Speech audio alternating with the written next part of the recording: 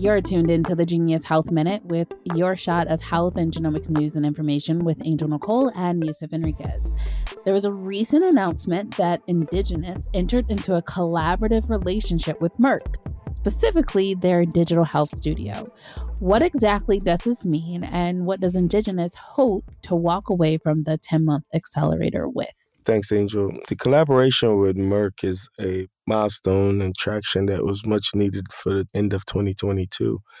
Essentially, Merck was starting to look for digital health companies that could, one, innovate in some of the clinical trial drug discovery areas that it's interested in, and two, embrace some of the cutting edge technology that Indigenous and other companies that were selected for the cohort.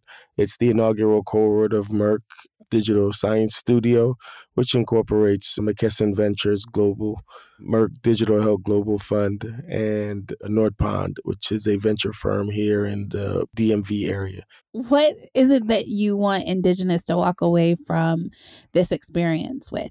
I think overall, the experience is really starting to do what we had intended to do, which is looking at some of the health disparities that affect minorities, especially women with this cohort. And so we're being very intentional and focusing on women's health and around disease areas that affect 90% of the women, which is endometriosis, polycystic ovary syndrome, and uterine fibroids, which affects a growing number of women across different ethnic backgrounds. And so we're going to really dive in and look at the genomic profile of these individuals along with their clinical and medical history so that we can come up with new areas of novel therapeutic targets that we can focus on.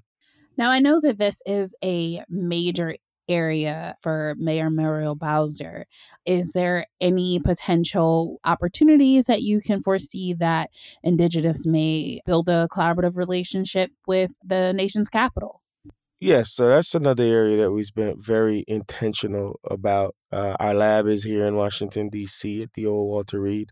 And also we're a DC-based company. So what that means is we're going to be working with numerous hospitals like Howard University, Georgetown University, George Washington University, and of course, DC government, meaning DC Health, to start looking at some of these health disparities that, focus on the nation capital residents. And so a big area of the mayor's initiative is around women's health and maternal health.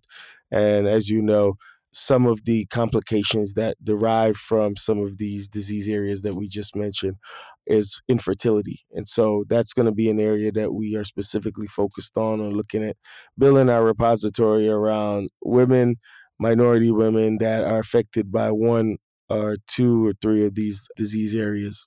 Okay, awesome. Well, guys, that's your Genius Health Minute for today. To check out past broadcasts, download the Alive Podcast app on your favorite app store.